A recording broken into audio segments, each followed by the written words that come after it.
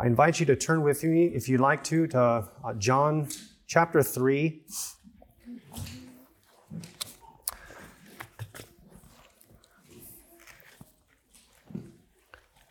John 3, we'll read verses 16, maybe the most famous verse in the Bible. John 3:16 down to verse 21, and consider those verses.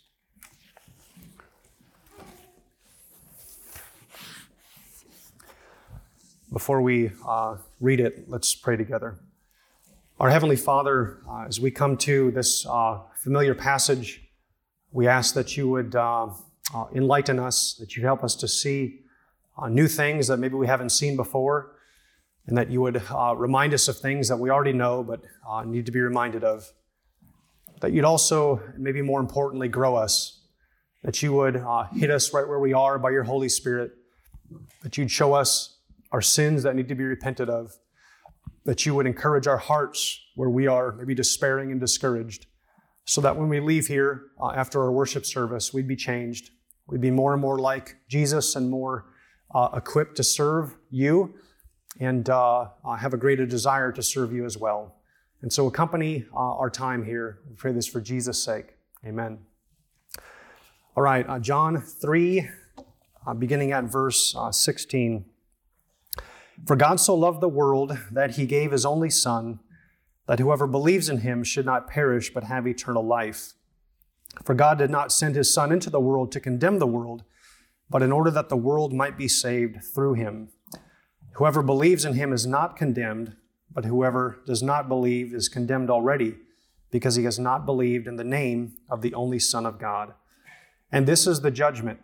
The light has come into the world, and the people loved the darkness rather than the light, because their works were evil.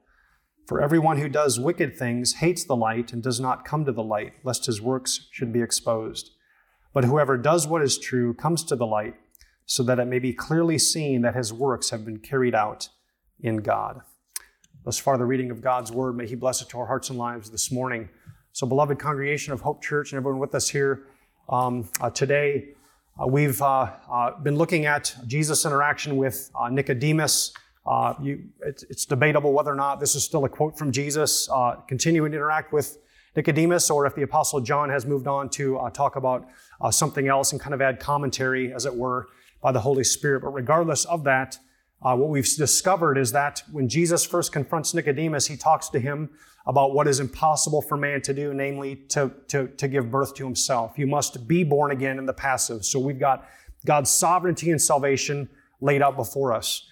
And then we turn to discover that if we're to be saved, we need to look to Jesus and be saved. And in this passage, we need to believe in him. And so Jesus is giving us, as it were, or we're given in this scripture, as it were, the other side of the coin. God's sovereign in salvation. He alone gives new birth. It happens by the Holy Spirit. And yet we've got man's responsibility. We're called to believe and to trust in the Lord Jesus Christ. Both of them go together. And we might be asking, well, how is it even possible that someone can be born again? How is it possible that God would allow this? What has to take place? What needs to happen? What has God done to make this possible? And we find the answer here in God's love. Here's how it's possible that any of us can be saved. God so loved the world that he gave his only Son. He's the one who made this possible. He's the one who accomplished this. God sent his Son into this world, and that's why any of us can be saved. So as we walk through this passage, I want us to notice just four things. I thought about doing a whole sermon series on just the one verse. It's a rich verse, but I think we'll encounter a lot of these same themes throughout the Gospel of John, and we'll have time to unfold them. So I want us to notice, first of all, the manner of God's love, the manner of it. Then secondly, the enormity, the magnitude of God's love. And then third, the danger of God's judgment. And then finally, the evidence of belief. So those four things. Beginning with the manner of God's love. And we see that in John 3:16, for God so loved the world that he gave his one and only Son. What I want to focus on right from the start is this little word, so. It's maybe, I don't want to say it's the most important word, but it's certainly a very important word in this verse. We could translate it in a different way, in this way, or in this manner, or like this. So here's what John is saying: for God in this way loved the world. Or if we're asking the question, how has God demonstrated his love to the world? How does he love the world? In what manner does he love the world? What does it look like? And John is saying, for this is how God loved the world. God in this way loved the world, that he gave his only begotten Son. That's how God has loved the world. I want us to notice, and we noticed this a while back when we looked at Malachi 1, and I brought us straight to John 3:16. It's very easy for us as believers to forget how God loves us. You know, if we forget it and we start imbibing culture more, what we'll discover is we might start to believe that God loved the world this way, that he gave everyone a 3-bedroom house with an attached garage, or that God so loved the world that he provided everyone with 3 meals a day, or he made sure our children didn't die young, or he prevented hurricanes and floods from coming to our house. That's how God loves the world.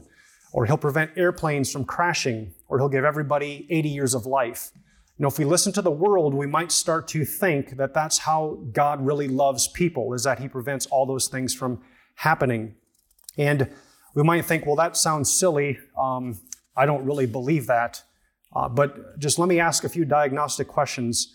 Do we question the love of God when we become sick? Do we question the love of God toward us when we get really sick? Do we start to question the love of God when we lose our job? Do we start to question the love of God when our family life is all of a sudden disturbed rather than peaceful? Do we start to question God's love for us when maybe our friends become few rather than plenty? If that's the case, then we might have started to buy into is this whole notion that God loved the world by making our lives comfortable and easy. And what John is saying is, let's just get rid of that for a moment. Let me tell you how God loved the world. I want every believer to know certainly, just hands down, exactly how God has displayed his love to the world. It's in this way. He sent his only begotten Son. That's how he loved the world. And that's how he loves us as his people. Our biggest problem as human beings is not starvation or violence or poverty or racism. All those things the Word of God speaks to, and we ought to be involved in to whatever extent we can as far as social justice goes, as our response to the gospel. But none of those things is our biggest problem. Our biggest problem in this world that we're all born into, we all share this in common. Every human being around the world, whether we like them or not, whether they like us or not, we all share a common problem. And that is, we're conceived into this world guilty, with God's judgment hanging over our heads, unless and until we are born again. We all share that in common. And so God loved the world, the mass of fallen sinners, so much that he decided to send a remedy for that very problem. Let me just drive this home in a couple different ways. You know, for anyone who might be listening who doesn't believe in the Lord Jesus Christ, it might be easy to ask. Maybe you've heard teaching on it or whatever. You're saying, hey, I thought that if you believed in Jesus Christ, then all of life would go better. I want that, and I want to be loved by God, so therefore I'm going to believe. If you're tempted with that thought, you want to believe because you want your life to be better, I want to caution you here and just lay out in front of you the cost of following Christ. God loved the world in that he sent Jesus into this world to take care of your biggest problem, and your biggest problem and my biggest problem are the same. It's being eternally condemned by God. It's not that our lives are uncomfortable. That's not our biggest problem. It's not that our lives are difficult. That's not our biggest problem. So I want you to consider the cost of following Christ. It's a high cost. And I want you to follow him. Believe in him, follow him, and trust in him for your eternal life. Your biggest problem is that right now you're guilty before God if you don't believe in the Lord Jesus Christ. And God has sent a remedy for that. You need to believe in him. For us as believers, if God only took care of us in this life and he gave us a really comfortable life, and yet we had to face hell forever, how good would that be? I mean, every pastor, every evangelist, every one of us should stop telling people that we've got good news, because that's not good news. It's not good news to tell somebody, hey, you can have a comfortable life, but for 10 million years plus infinity, you will suffer conscious torment under God's eternal wrath. It will never end, and there will be no mercy and no abatement. That's not good news. That doesn't benefit anyone on any grand scale at all. So believer, if God only took care, if we're looking to God to take care of all these small problems, we've missed something grand. God decided to take care of a far bigger problem than our uncomfortable life, and praise Him, He did it. Praise God that He actually did it, and He did it in the Lord Jesus Christ. So how does God love you? God loved you and me by sending Jesus to suffer hell in our place so that we would never, ever have to go there, ever. And by believing in Him, we won't. That is what John is trying to get us to see. This massive thing that God has done for us that sometimes we can maybe take for granted. It's no small thing to deliver a people from hell. It's no small thing to deliver a people from eternal justice that we rightly deserve to face. And yet God has done just that. I want us to see, secondly, the enormity of God's love. And this is really just found in the language monogenes, or only begotten son, or one and only son, or you could also translate it unique son. The son that is like no other son could be a translation. And I want us to, and I'm also going to point out a few things. The first is the language of the world. For God so loved the world that whoever believes in Him should not perish but have eternal life. Whoever believes in Him is not condemned. So there's a couple things in the enormity of God's love. The first one, I want to look at just the availability of God's love. So how enormous is it? It's so enormous, it's available to whoever believes. And it's a love that's demonstrated to the world. Now there are some who view John's use of the word world rather constrictively to mean kind of whatever it is they want it to mean. If John intended for us to get from this that God so loved every single individual person that He saved them, then He would have said that. But when John uses the language world, it takes a little bit of understanding regarding what he's speaking about, what he means with regard to the word world. If you turn back to John 1:10, he used the word world this way. He was in the world, and the world was made through Him, yet the world did not know Him. Now, right there, he's using the world referring to the earth, and then to the fallen people on the planet. So the meaning changed in one verse. So the world, or fallen people, did not know Him. So he's using the word there to refer to fallen people. In John 12:19, we're told the Pharisees said to one another, "You see that you are gaining nothing. Look, the world has gone after Him." Now, they don't mean that every single human being in the world has gone after Him. They just mean that a lot of people have gone after Him. So when John uses the word world, it doesn't mean what we in 2020 might want to assign as far as meaning into it. The meaning can be varied. So when John writes, "For God so loved the world," he's not saying that God saved everybody or will save everybody. Otherwise, he wouldn't have written verses 18 and verses 36, which talk about being condemned if we don't believe. What does John mean by the world? Simply this: fallen humanity. The world, the whole earth that's filled of people rejecting Christ. The people who've responded to Christ when He came into this world and saying we didn't know Him, we don't like the light, we like the darkness. That's all of us. It's fallen humanity. That's what John's referring to when he talks about the world. How did God love fallen humanity? How did He love the mass of sinners in this world in their fallen state? He loved us by sending His own Son into the world. That whoever believes, again, this language is almost boggling to the mind.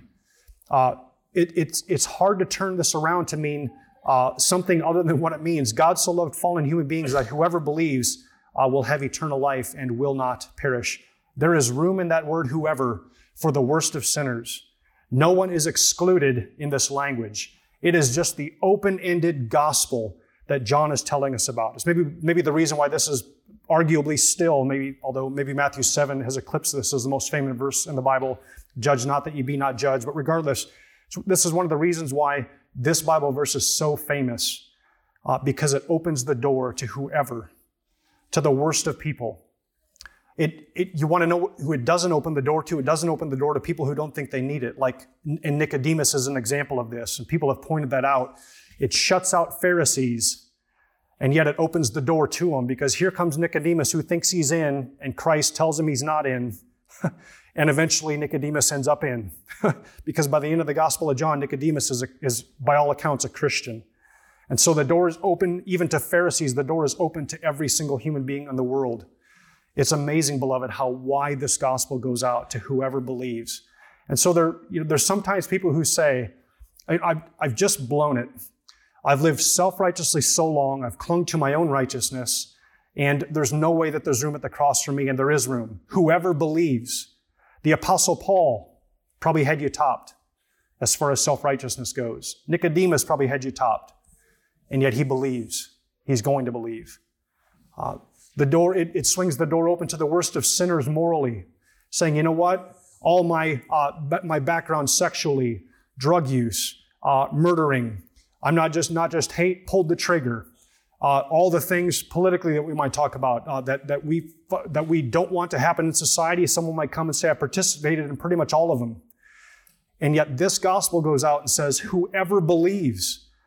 So we look at them and we say, I don't care what you've done in the past. If you believe, then you have eternal life and you're saved. Oh, but this is such incredible news. This is news for all of us. It's news that all of us accepted at one point as born-again Christians. We said, yep, I'm a sinner. I know that. I'm part of the world, part of fallen humanity. I was born as a child of Adam, born guilty, and I believe, and therefore I am saved. And when we ask, sometimes people ask, what is believing? In the Reformation, this was kind of, the whole notion of faith, belief, was kind of parsed out in arguably a helpful way.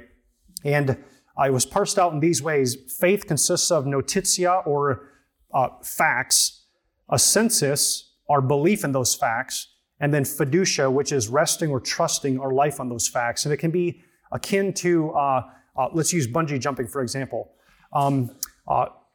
Notitia, knowledge, the facts of the gospel, the facts about redemption, would be looking at the whole bungee jumping episode saying, I know the bungee is strong enough to hold a person. Just a fact. The bungee cord is rated to hold a person up to like 1,000 pounds. Well, I weigh X, which is less than 1,000 pounds. Therefore, it's able to hold people. A census would be to move on from just the facts to, I believe the bungee is strong enough to hold me. That's now assenting to it. I believe not just that it can hold a person, but that it can also hold me. But faith hasn't yet happened yet. Faith happens, the fiducia part, when you put the harness on, you walk to the edge, and you jump. And all of a sudden, what you know to be true and what you know to be true for you now becomes faith in action. I took the leap. What is it to believe in the Lord Jesus Christ? We know He's God. We know He's 100% man. We know He came to save sinners. Secondly, I assent to it. I'm a sinner. I believe that He can save me. The third, you jump. You take the leap. You say, I believe. I'm in. You're my Savior. I'm the sinner you're saving. And I take your righteousness and I give you all my sin, and thank you for this exchange. Thank you for making this possible for me. Thank you for doing this for me. Thank you for accomplishing my redemption. That's what it is to take the leap. That's what it is to believe. It's to wholeheartedly trust in a Christ that we know. And that's what we're called to do here, is simply believe. Well, I want to notice a second aspect of the enormity of God's love. So first, the availability of it. It's for whoever believes. The second aspect of it is the cost of God's love. How enormous is this, the cost? So I mentioned before already, the language of one and only Son or only begotten Son can also be translated unique Son or a Son like no other. And so what we're told here is that God so loved fallen sinners in this way. He loved them in that He gave His most prized possession, His unique Son. There's nobody like Him. We can never duplicate Him. All creation would just bow before Him. He's so great, so majestic. God gave Him in order to redeem us and give us eternal life. God gave Him in order that we could be saved. It's been said that the measure of someone's love is gauged by what it costs them. If you have a spouse that's easy to love, you don't necessarily know how much you love them. The way you find out how much you love your spouse or how much you love your child or how much you love your friend, right, is found in this, when they become really difficult. Then you find out whether what you thought was love is really like versus love. Because love sacrifices itself for the well-being of someone else. And you never know how much you love until you see how much how much cost you're willing to bear. Same thing with being loved. We never know how much somebody loves us until we become really difficult to love. Then we find out, how difficult are we to love? Well, in order to love us and have a relationship with us, people like us, God had to send his only son. God had to send him, and he did it. I mean, this is beyond imagination. God did this. The price to get us in heaven, the price for us to have eternal life, was God's son. Now, I don't know how much you prize your children, but who of us would sacrifice one of our children to establish a relationship with somebody who today wants to cut your head off and is your enemy? None of us, right? What parent would do that? We'd probably be considered crazy. Well, look at the enormity of God's love. He didn't think it too much expense to bear. I want these people in heaven. They can't stand my guts. They hate me. They're my enemies. But I want to make them friends. And here's how much I want them to be my friends. Here's how much I want them in heaven praising me. Here's how much I want to have a relationship with them. I'll send my only son. That says a lot about God. It says a lot about his love. It says almost nothing about us. It says a lot about God. That's how much he loves you and me. That's how much he cares for you and me. And something else about the enormity of God's love that stands out is the value of the one being loved in the eyes of the one loving is gauged by the love's cost. So you remember the pearl of great price. The value that was placed on that pearl was demonstrated by how much the person just sold everything they had. They sold everything they had to get that pearl of great price. The pearl of great price was so valuable, they couldn't live without it. They said, I don't care what it costs me. I'll go bankrupt. I'll go broke. Sell everything I got. I got to get that pearl. Beloved, in an incredible way, I don't know how to comprehend it. God found us in our salvation so valuable and a relationship with us so valuable when we were his enemies and worthless before him that he said, I don't care what the cost is. My son, done. Sending my son to redeem them, I'll do it. Jesus, that's what it takes. I have to go die for them. I'm in. Father, your decree, you make it. I'm doing whatever you want me to do. I'm doing. Let's go redeem these people. Isn't this incredible love? You can't find love like this anywhere. Who does this for people who can't stand their guts? Who does this for enemies? Who does this for the world, for fallen sinners? God does it. He does it for people like you and me. He didn't withhold his only son so that we could be saved.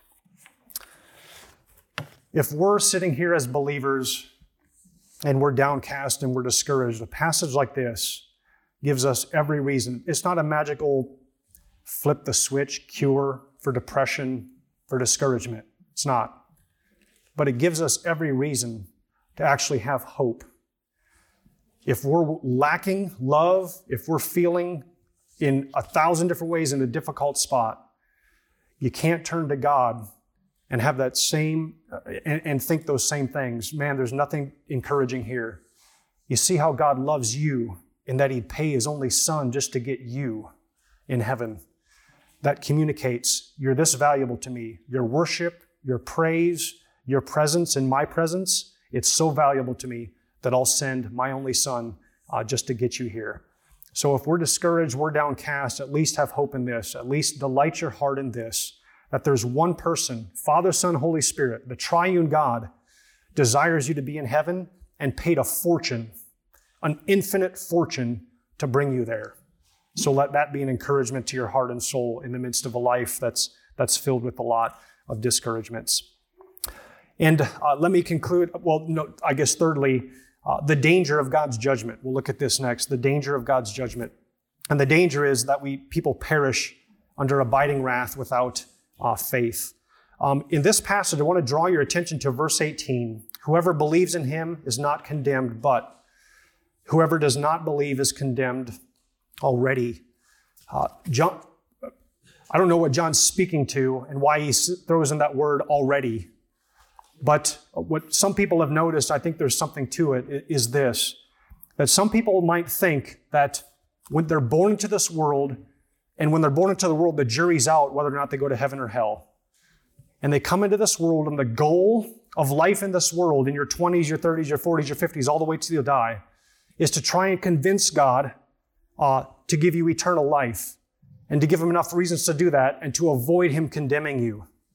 And so people live their lives decade after decade trying to add to the good side of the balance beam and subtract from the bad side. And when they add to the bad side, they're doing more sin than good. Then they all of a sudden, hey, I got to add more good works. And they're hoping that when they end their life, there's more good over on this side of the balance beam than there is bad. And so they think the jury's still out. And what John says is that anyone who doesn't believe is already condemned. There's no balance beam. There's no wondering, am I condemned? Am I not condemned in this world? He's saying this, if you don't believe in Jesus, the verdict's already been in and rendered. If you don't believe in Jesus, then right now you stand condemned. There's not a question of it. There's not divine indecisiveness. Well, I'm not sure what to do with this person. They're pretty good some days. They're not good other days. I'm not sure. We'll see how their life ends up. When we are conceived into this world, we're under the sentence of condemnation. We're condemned already until and unless we are born again. So if there's any of us thinking, God doesn't mind my life outside of Christ. He's indecisive. He's not really made a decision, and maybe he'll vote in my favor. A passage like this actually says no, that's not the case. That's not how God operates. Edward Payson, 19th century American pastor, meditated on Psalm 7, verse 11, God is angry with the wicked every day. And he said these things. I think it's helpful in this context of being condemned already. He is angry to see rational, immortal, and accountable beings spending 20, 40, or 60 years in trifling and sin, serving diverse idols, lusts, and vanities, and living as if death were an eternal sleep.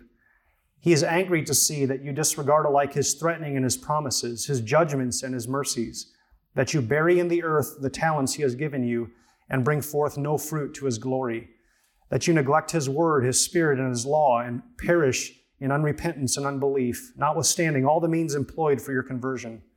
He is angry to see you trusting in your own wisdom, strength, and righteousness for salvation instead of placing your dependence on Christ, the only name by which you can possibly be saved. These are sins of which every person in an unconverted state is guilty, and for these things God is angry, daily angry, greatly and justly angry, and unless his anger be speedily appeased, it will most certainly prove your destruction. Again, just giving testimony to the fact that all of us are born into this world, we're condemned already on account of how we're living, and unless we're born again, we do not have eternal life. If there's any people in this room, any listening, any people that we know who think the jury's still out, what John is saying is the jury's not out. At this moment, if you don't believe in Jesus, you stand condemned.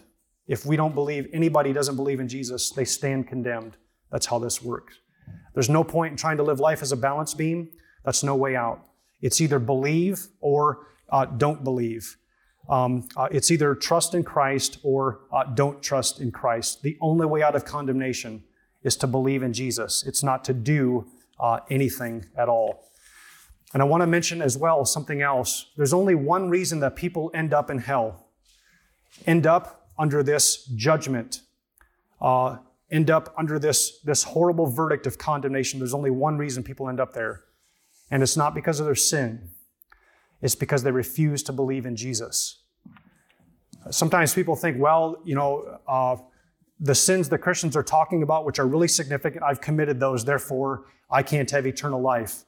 And we would respond saying, no, you can have eternal life. The reason why you don't is because you don't believe in Jesus. If you believe in Jesus, you have eternal life. You will get it.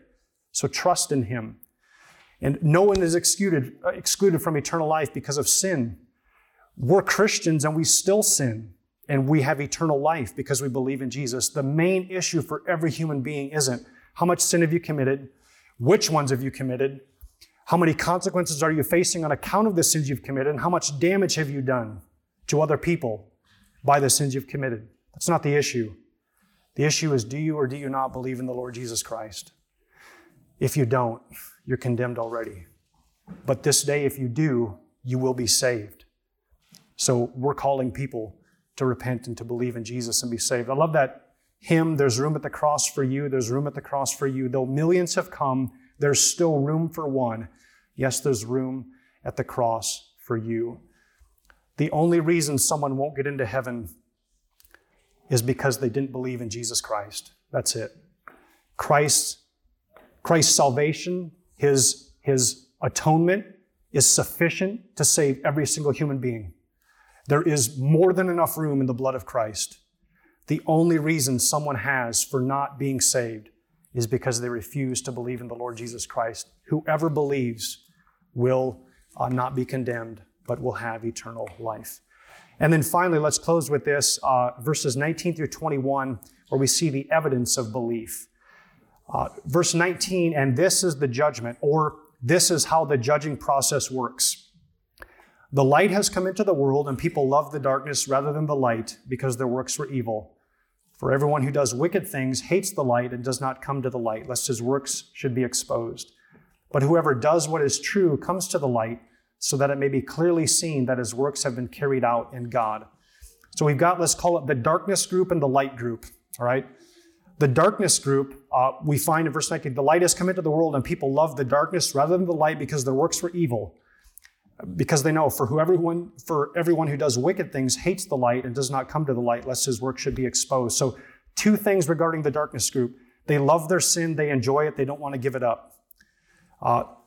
They loved the darkness rather than the light because their works were evil. They love their sin, they don't want to give it up. That's what it is to be in the darkness group. Following Christ, some people will ask, well, I'd follow the Lord Jesus Christ if he didn't teach this regarding sexuality. No way I can swallow that. I would believe in the Lord Jesus Christ if he didn't say this about money. No way I can be generous with other people. I would follow the Lord Jesus Christ if he didn't say this about my favorite sin. I like to gossip. I'd follow the Lord Jesus Christ if I can do whatever I want in my spare time. My enjoyment's my enjoyment. He can stay out of it. And what Jesus is saying, that's why people won't come to the light, because they'd rather live in their sin than come to Jesus Christ. The cost is too much. That's the people in darkness don't want to come because it means they'd have to give up their sin. And that's exactly what it means to come to Christ. When you see him in all of his glory, you're saying you're way more valuable, way more meaningful, way more powerful to me than all of my sin. I want to be done with all of my sin. It is no pleasure compared to knowing you. It is nothing compared to loving you and being in a relationship with you and having eternal life when this life is all over. That's what it is to come to Christ. And people in the darkness say, it's not worth it. I'd rather have my sin than eternal life. I'd rather have my sin than have to follow Jesus and pick up my cross and deny myself. I don't want to deny myself anything. But something else about the darkness group is that they don't want to be exposed for what they really are. If you look at the verse, for everyone who does wicked things hates the light and does not come to the light, lest his works should be exposed.